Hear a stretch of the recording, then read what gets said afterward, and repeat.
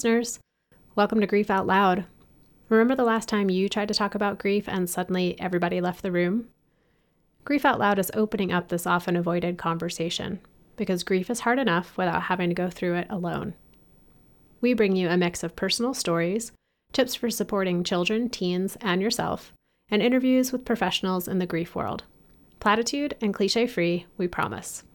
Grief Out Loud is hosted by me, Jana DeCristofaro, and produced by the Dougy Center for Grieving Children and Families in Portland, Oregon.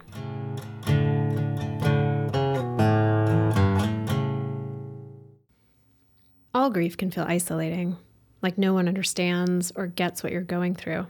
And on some level, it's absolutely true. Even when the circumstances are the same, relationships are unique, so that means grief gets to be as unique as those connections. But knowing there are other people going through the same thing, that can at least lessen the loneliness, making grief a little easier to bear. But what happens when you go searching for stories of loss and the only ones you find are those told by people who don't look like you, who don't reflect your culture, your race, your gender, or other elements of your identity? For Shannon Gibney and Kao Kalia Yang, when grief entered their worlds, they went on a similar search, with unfortunately similar results. Writers, friends, and mothers, Shannon and Kalia found themselves sharing another experience, the deaths of their babies. Shannon's daughter CNA was stillborn, 10 days after her due date. Kalia's baby Jules, died at 19 weeks. As writers, they went looking for words for their heartbreak and grief, but what they found was not only a lack of stories about miscarriage and infant loss, but the ones they did find were written primarily by white women. As a transracial adoptee and a Hmong American writer and refugee, Shannon and Kalia couldn't find themselves in the stories they came across. So they decided to create what they so wanted in their grief, a collection of essays and poems written by Native women and women of color. Their book, What God Is Honored Here, was released in October of 2019, and we recorded this episode the day after the book launch. What God Is Honored Here was published in the United States, where 15 to 20% of pregnant women will experience a miscarriage, and where stillbirth affects 1% of all pregnancies. Within those numbers, there's discrepancies on the prevalence of miscarriage and stillbirth based on race. According to the Centers for Disease Control, the 2015 rate of infant mortality was 5.9% for every 1,000 births. But when you break that down by race, the percent almost doubles. It's 11.3% for Black babies, and it's 8.3% for American Indian babies. While research is unveiling many reasons for these higher percentages, from the stress of racism to health factors connected to class and race in the U.S., what's still lacking are platforms for the stories of these grieving parents of color, the stories of interactions with the medical world, stories of intergenerational loss, stories of children trying to make sense of a world in which their baby siblings die but continue to be a part of their family. It was this vacancy that Shannon and Kalia sought to fill with What God Is Honored Here. Kalia and Shannon, thank you so much for joining me today on Grief Out Loud. Thanks for having us. Thank you. How did the two of you meet? We've been friends for so long and admirers of each other's work. I'm not sure that we can sort of go back to the particular exact moment where we met and became friends. What I know is probably about 12 years ago, my editor sent me this book called The Late Homecomer. And then the subtitle was A Hmong Family Memoir. And I was like, oh, this is interesting. And then I looked at the author, Kao Kalia Yang, and I was like, oh, I don't know her. And so I opened up the book and I started reading it and I was like, wow, this is really good. And then the more that I read it, I was like, no, this is really, really good. And I was like, and not only is it really well written, this is really a story that has not really been told in this really deep way about, the Hmong refugee experience, both in Minnesota and back in Thailand and in Laos, and sort of like the secret war, which I didn't know anything about. It was just sort of like my head exploded. And I was like, I have got to interview this woman. So I reached out to Kalia and Then we had a wonderful conversation. I'm a professor at Urban Two-Year College in downtown Minneapolis. We had her come in. She was like a keynote at this conference. And so the ball just started rolling from there. Kalia, would you say that's fairly accurate? Yes, I still remember visiting your class for the very first time. And at that keynote that Shannon's group invited me to, that's where I met my husband. So I have a lot to thank Shannon for. On the good days, Shannon Gibney, there are bad days where I'm like, why did I say yes? Yeah, we both have had that.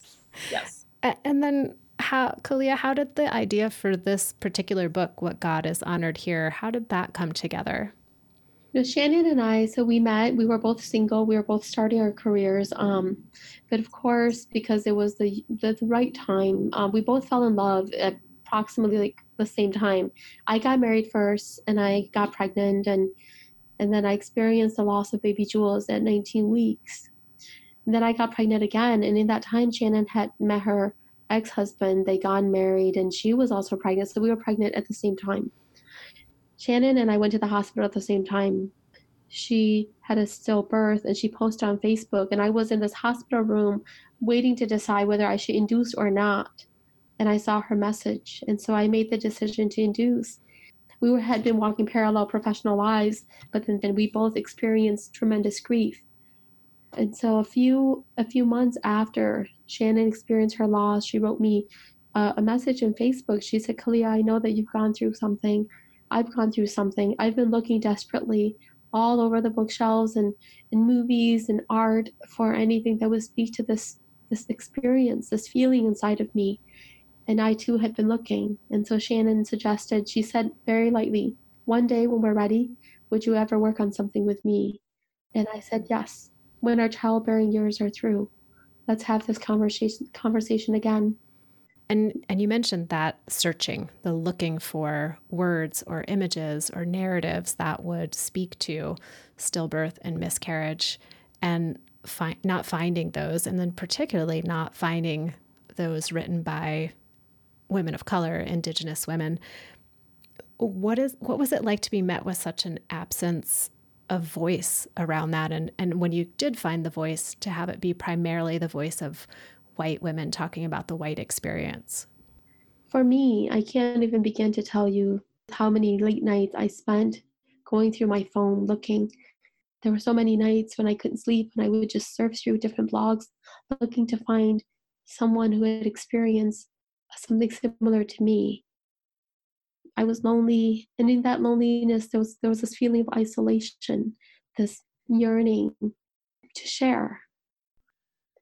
For me and Shannon, I think that with this particular book, from the very beginnings, once we put out the call, there was a lot of pushback from white folk, men and women we knew and those we didn't.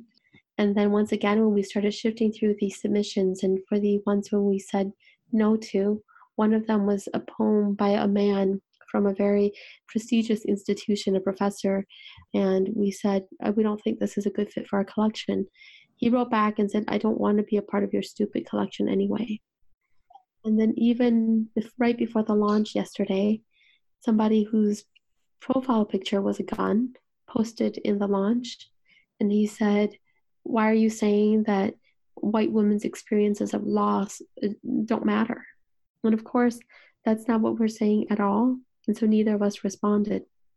But I think at every single point where there was pushback, it forced us to reflect on why this project was so necessary.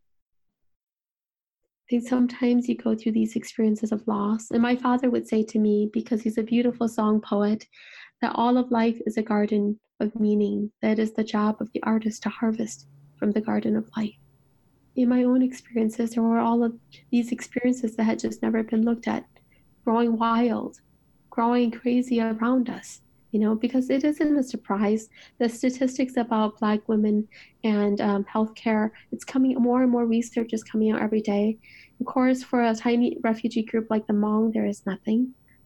But for Native women too, there's research and documented, statistics about what's going on in our healthcare system. Shannon, what about you? You go through the shock of an experience like that. the physical shock, the emotional shock, the psychological shock.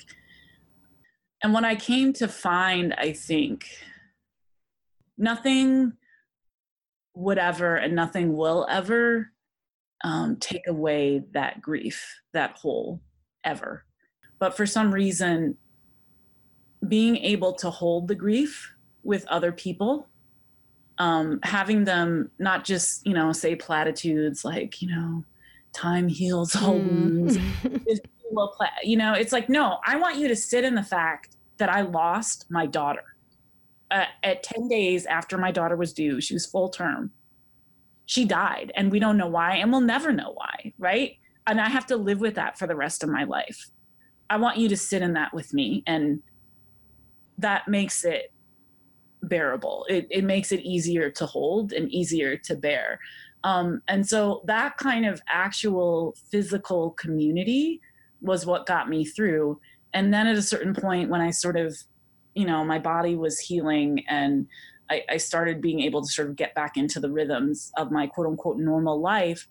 I mean, Kalia and I are both writers and readers, right? That's what we do, is try to make sense of what it means to be human through the written word. When you look out into the sort of discourses of our society and you don't see yourself reflected. I mean, both Kalia and I have intimate experiences with that. Her being a Hmong refugee, there's just almost nothing written about that experience before her book. And then me being a mixed Black transracial adoptee, and most of the literature about that experience being written by white adoptive parents who don't identify as such. We're very familiar with the violence of lack of representation and misrepresentation. There were books, there were baby blogs, etc., but they were mostly dominated by white middle-class women who had the time on their hands, had the resources, had the access. And I said this last night at the book launch, and I don't know if this makes me like a bad person or an elitist or whatever, maybe it just makes me a writer, a critical thinker, but a lot of it was not, for me, in my opinion, well written either. And one thing that Kalia and I were very clear about from the beginning of this project was that we wanted it to be a literary anthology. We wanted it to not be filled with the same sort of imagery, whether it's religious imagery, balloons and babies and smiley, like we didn't want any of that stuff. We wanted to really get down to the nitty gritty. You didn't want platitudes in the writing any more than you wanted to be hearing them from friends and family. No. In my piece, there's this one scene where right after, I'm rushed to the hospital, and then of course they show the ultrasound and the baby's not moving, there's no heartbeat. And, your brain doesn't work in those situations. And so, my first response is like, okay, the heart's not beating. What can we do to get it started again? And then I realized what I've just said, right? And then I'm like, I need to go to the bathroom. And there's like 5 doctors and 2 nurses in there with me. And so I go to the bathroom. I remember gripping the sink and just screaming. That's the realness that we wanted. Yeah, that imagery comes through so clearly, not only in your essay, but in all of the essays throughout the book. Not the same specific imagery, but just the realness and the rawness of this experience, and how the isolation piece of that too, and how everyone has to go through this on their own, even if they are surrounded by medical professionals and family and friends. One thing also that I think is important to add here is that all my life I knew that my mom had 6 miscarriages after me. I was old enough by the time she was having some of the later miscarriages to remember. I remember that they were baby boys. I remember all the blood loss and how everybody said too much blood this time. I remember looking out at the triangle of the door, waiting for the shape of my mother to walk toward me. But I never understood what she was going through. It wasn't until I was on the hospital bed when the baby had fallen out of me, when the nurse said, "Does anybody want to hold him?" And it was my mother first who said yes. And my mother said, "You're so beautiful, baby. You're so beautiful. Thank you for coming, for trying to come." In the days after, in the loneliness of not seeing experiences like mine reflected, I also felt this deep loneliness for my mother, this understanding for the experiences that she had gone through. and the reserve of strength that she was able to offer me in that moment, the example that she set. Because after she held him, she passed him on to me. I held this child made of light in my arms. But in all of that loneliness of looking for, I also knew that these stories existed to be found. All these women of color started sharing their own stories with me. And so even from the very earliest days of that sadness, I understood that it was a sadness that I shared with many other women before me, the women closest to me, and that if we could do this one day, we would not only be honoring our own stories, but the voices of those who've come before and those who will surely come after. And that's one thing that I'm also very proud of with the book is, we have Kalia's story and we have the just crushing story of her mother, right? That she translates or narrates. And then we have Lucille Clifton's poetry, and of course the name of the anthology, What God Is Honored Here, is taken from a Lucille Clifton poem that she's taken that phrase from the Gospel of Colonus.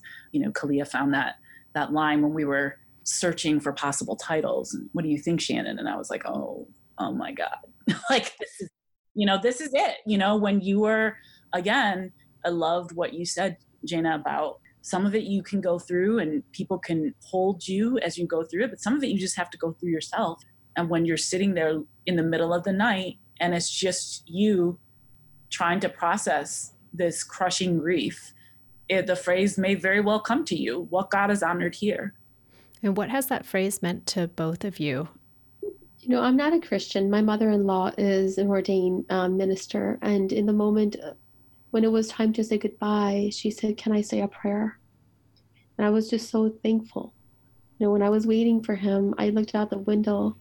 The only light was coming, entering. I could see it. There was this church across the street, and it was a figure of Christ kneeling, bowing. I grew up I'm the granddaughter of 4 shamans, and shamanism, of course, is not a choice, it is a calling.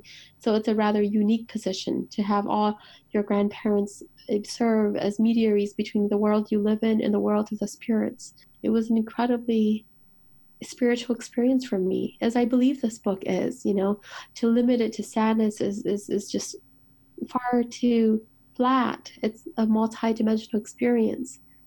Late at night when I put my hands on my belly and I could feel him swimming inside of me.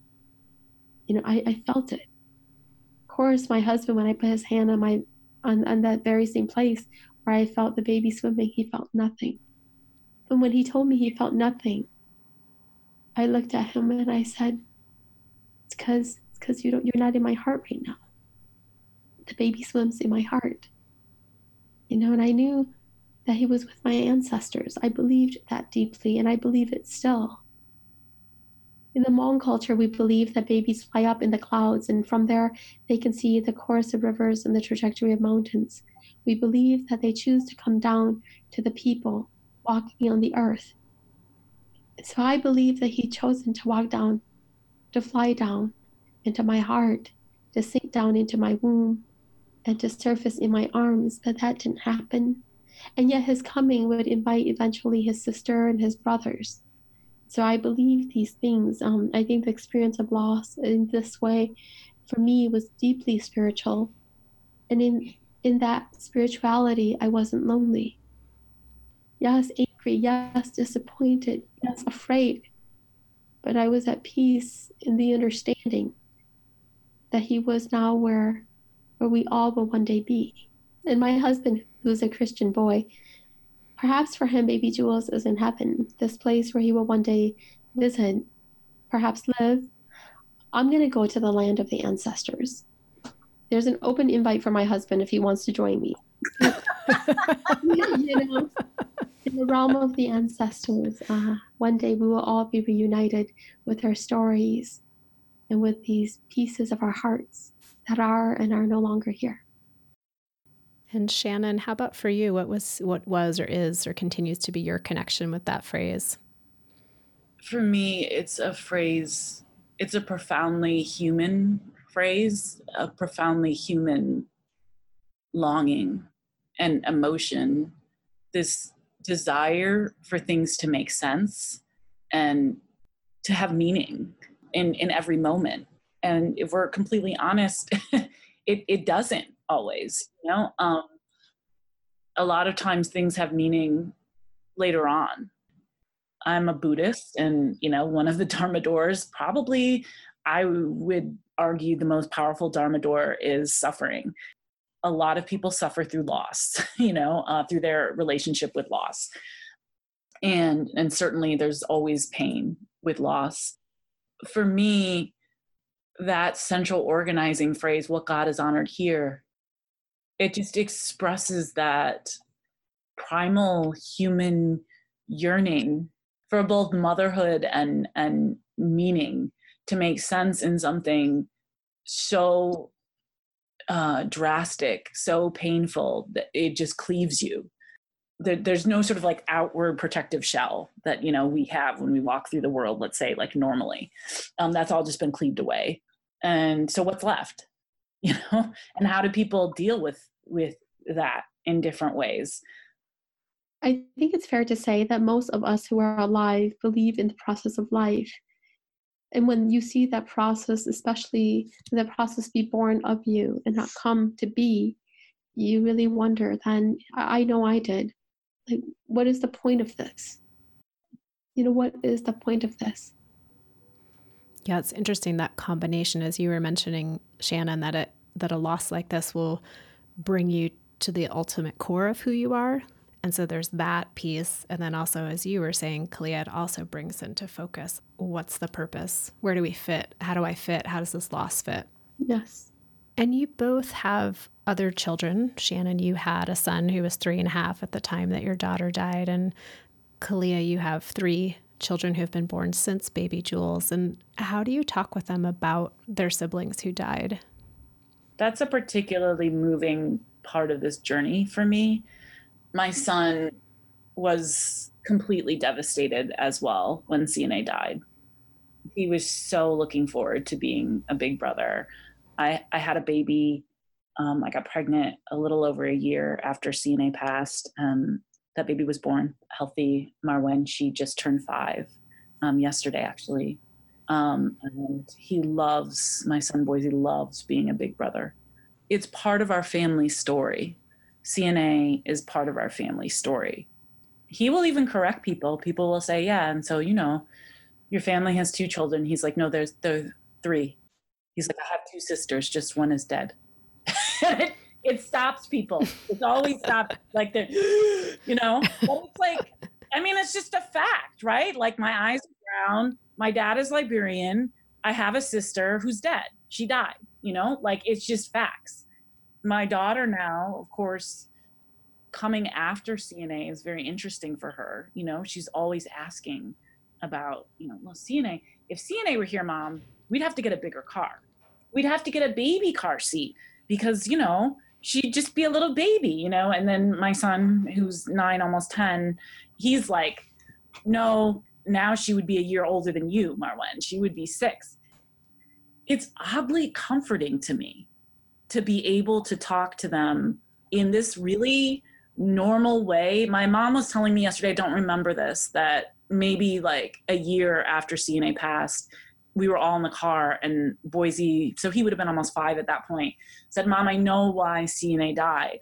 It's because of your running. That something probably happened while you were running, you know? And I was like, I do not remember this at all. And my mom was like, well, some of it, you might have blocked it out. And I was like, that's true. And I said, what did I say? And my mom was like, well, you said, you know, I appreciate you trying to figure this out, Boise, but, you know, that's not the reason why. Unfortunately, we probably will never know. I can't really talk to you about this right now, though. We'll talk about it later. I mean, he was really sad when his sister died, though. I mean, the whole house was sad. He was sad, but I mean, I want to teach my children not to shut down around sadness and pain because it just doesn't help, you know? And my son is a feeler. And he loves his sister. I mean, this is the thing that I tell people all the time. And I think comes through abundantly in this collection and these women's stories is like, yeah, I could avoid all this pain and just sort of like put some concrete over it emotionally and pretend that this never happened. But then I wouldn't have the love that I have for my daughter either. And I see that in my children as well. It's the same thing. Yeah, that the opening to the pain and the sadness or the anger and the rage is the same opening to the love and the connection. Yes. And Kalia, how about for you? How do you talk with your 3 children about their brother Jules? So after baby Jules, like a lot of miscarriages, we didn't have a funeral. The hospital did a mass cremation. But they gave us a memory box and they took some photos of us.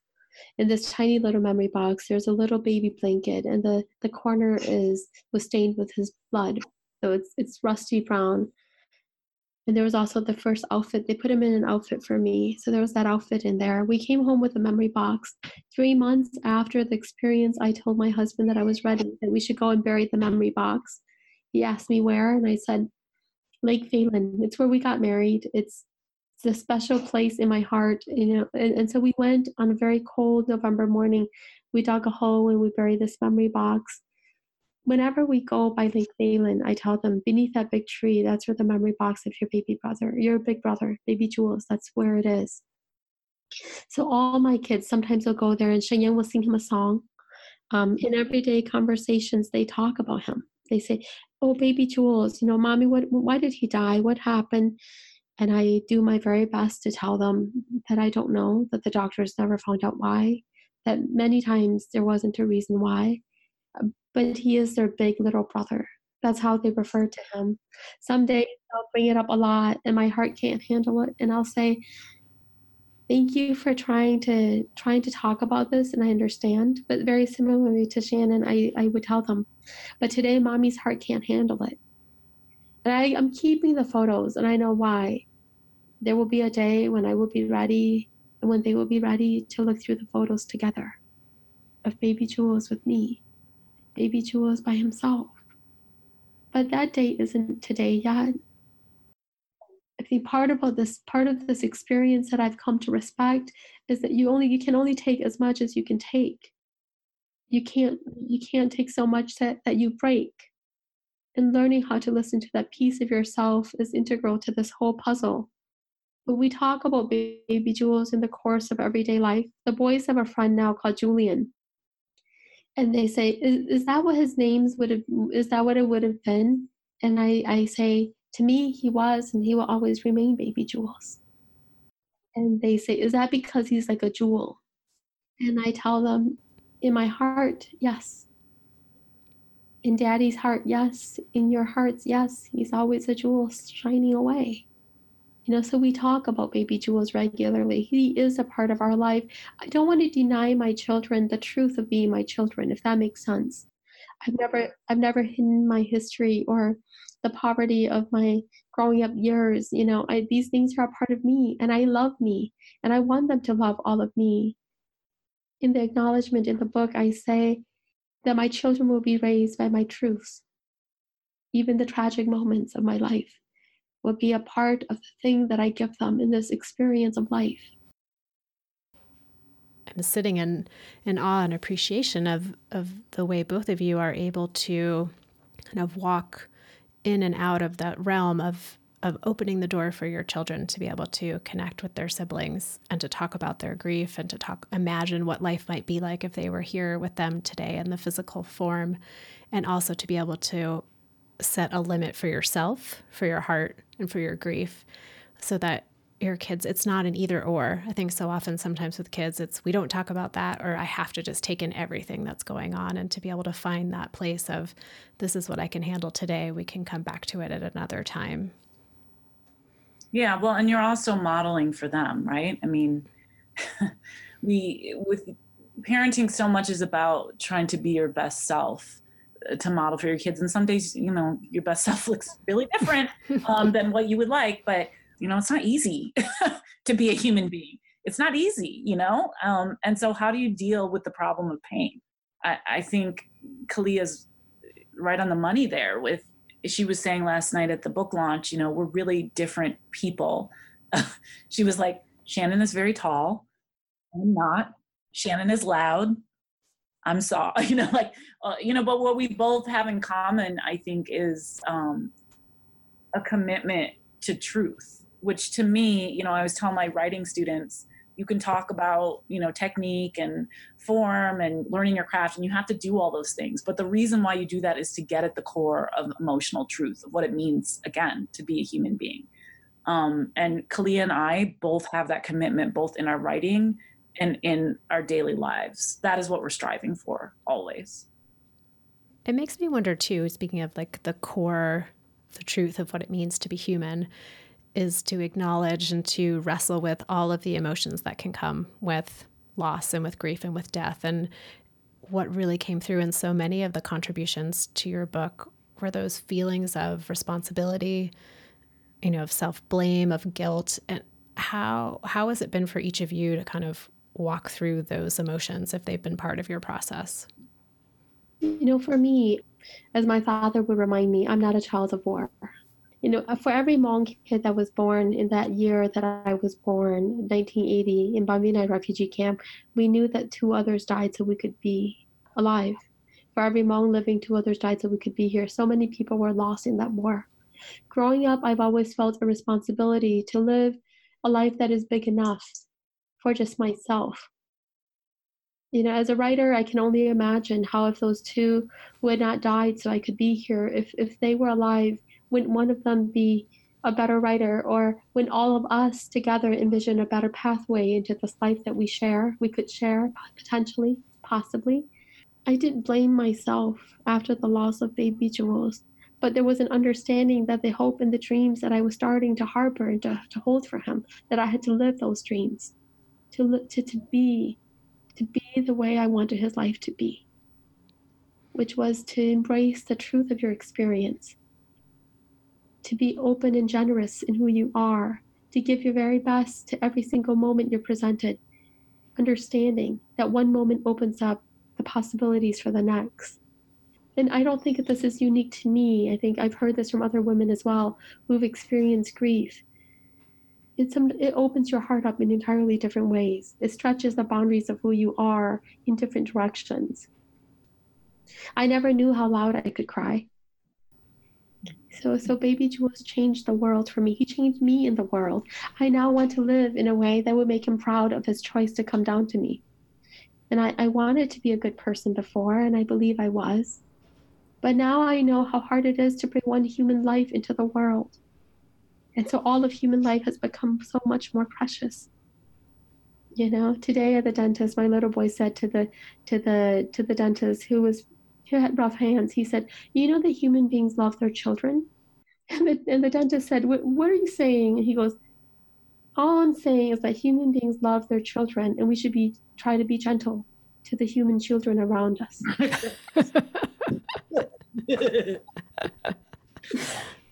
And he didn't mean to, but in that moment, I thought of baby Jules.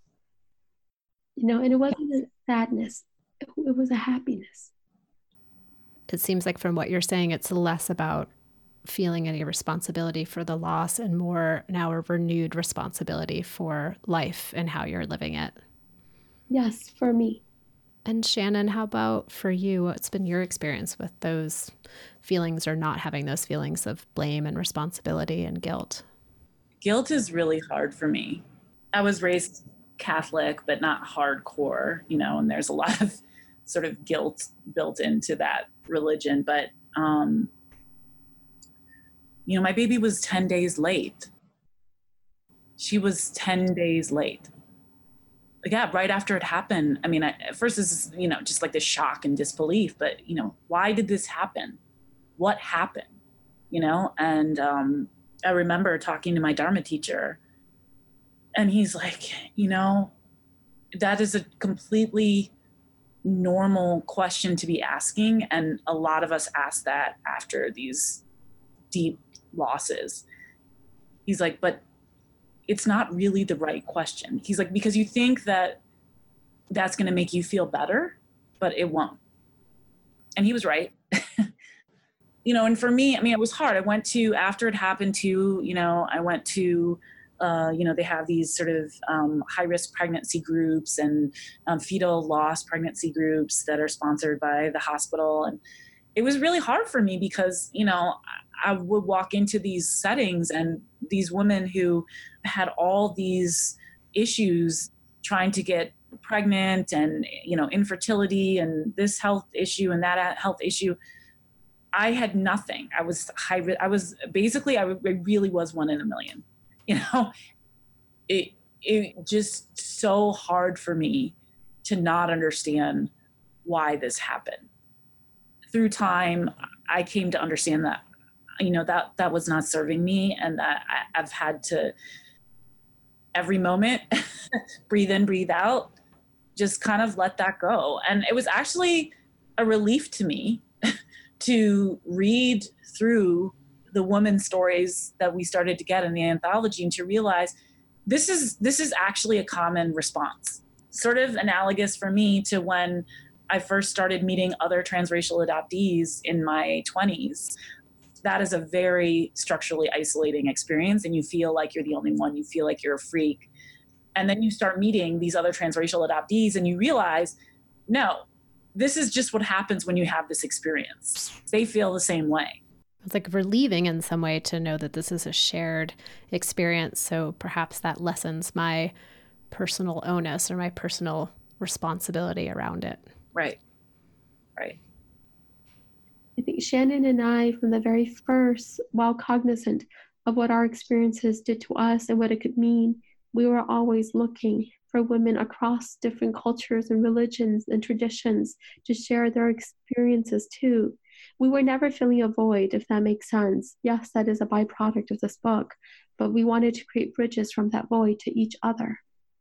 And I feel like that is the biggest triumph of this book, that we have done this thing across cultures and religions and traditions and age and generations.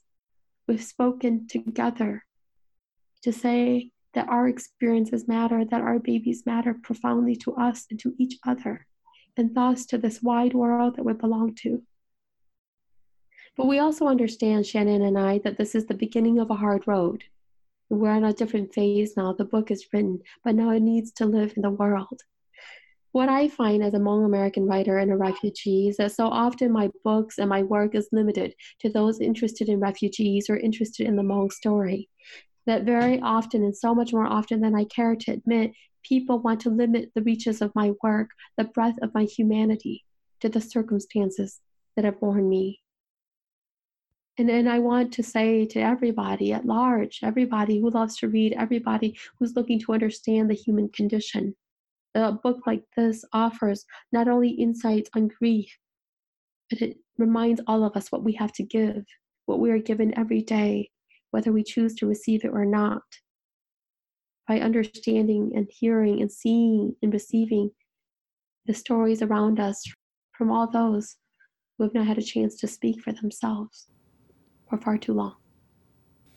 It's such an important point that someone might come across your book and read the title, What God is Honored Here, Writings on Miscarriage, Infant Loss by and for Native Women and Women of Color, and think, oh, well, that's not me. So that book is I'm not gonna get anything out of that book. And to recognize that the universality of loss told through the unique lens and perspective of someone different from us offers so much for us to learn about how to be a human in this world among other humans. Yes, we had a white trans man write a very moving review of the book on NetGalley, and he was like, I picked this book up because it's so far outside of my experience or anything that I probably will experience, and he was like so moved by it, and he was like, I learned so much from that experience, and it just, that really resonated with me and meant a lot to me.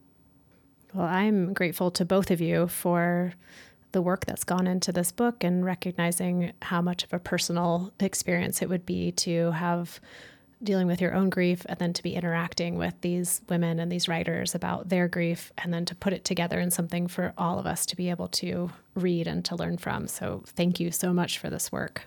Thank you for being part of the show. I know listeners out there are going to want to know, how do I get this book? How do I get in touch with both of these women? What's the best way for people to connect with you? So the book is available anywhere books are sold. We always urge people to support your local independent bookstores, but you can also buy it online.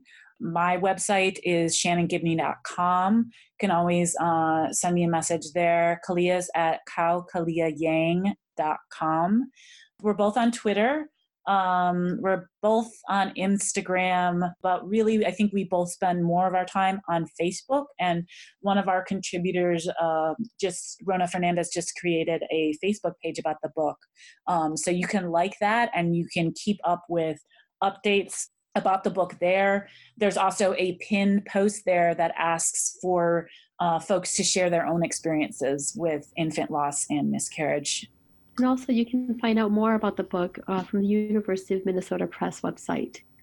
So listeners, lots of ways to connect. I will put many of those links in our show notes because I know many of you are transporting yourselves from place to place while you're listening. So please don't try to write all that down. I'll put it in the show notes. And Shannon and Kalia, thank you again for being part of the show today. Thank you so much. Thank you. And listeners out there, we're grateful for you for tuning in and making the show happen. As always, if you have an idea for an episode or someone we should talk to, or if you just want to tell us what you think about the show, please reach out, help@dougy.org. And we are produced by the Dougy Center for Grieving Children and Families. We're a nonprofit. We provide all of our grief support services to kids and teens and young adults at no charge. So if you're ever drawn to supporting our show or our program, you can do it real easily online. You just go to dougy.org/grief out loud, and there's a big blue button that says donate. You can just click that. Thanks for listening, and we hope you'll join us again next time.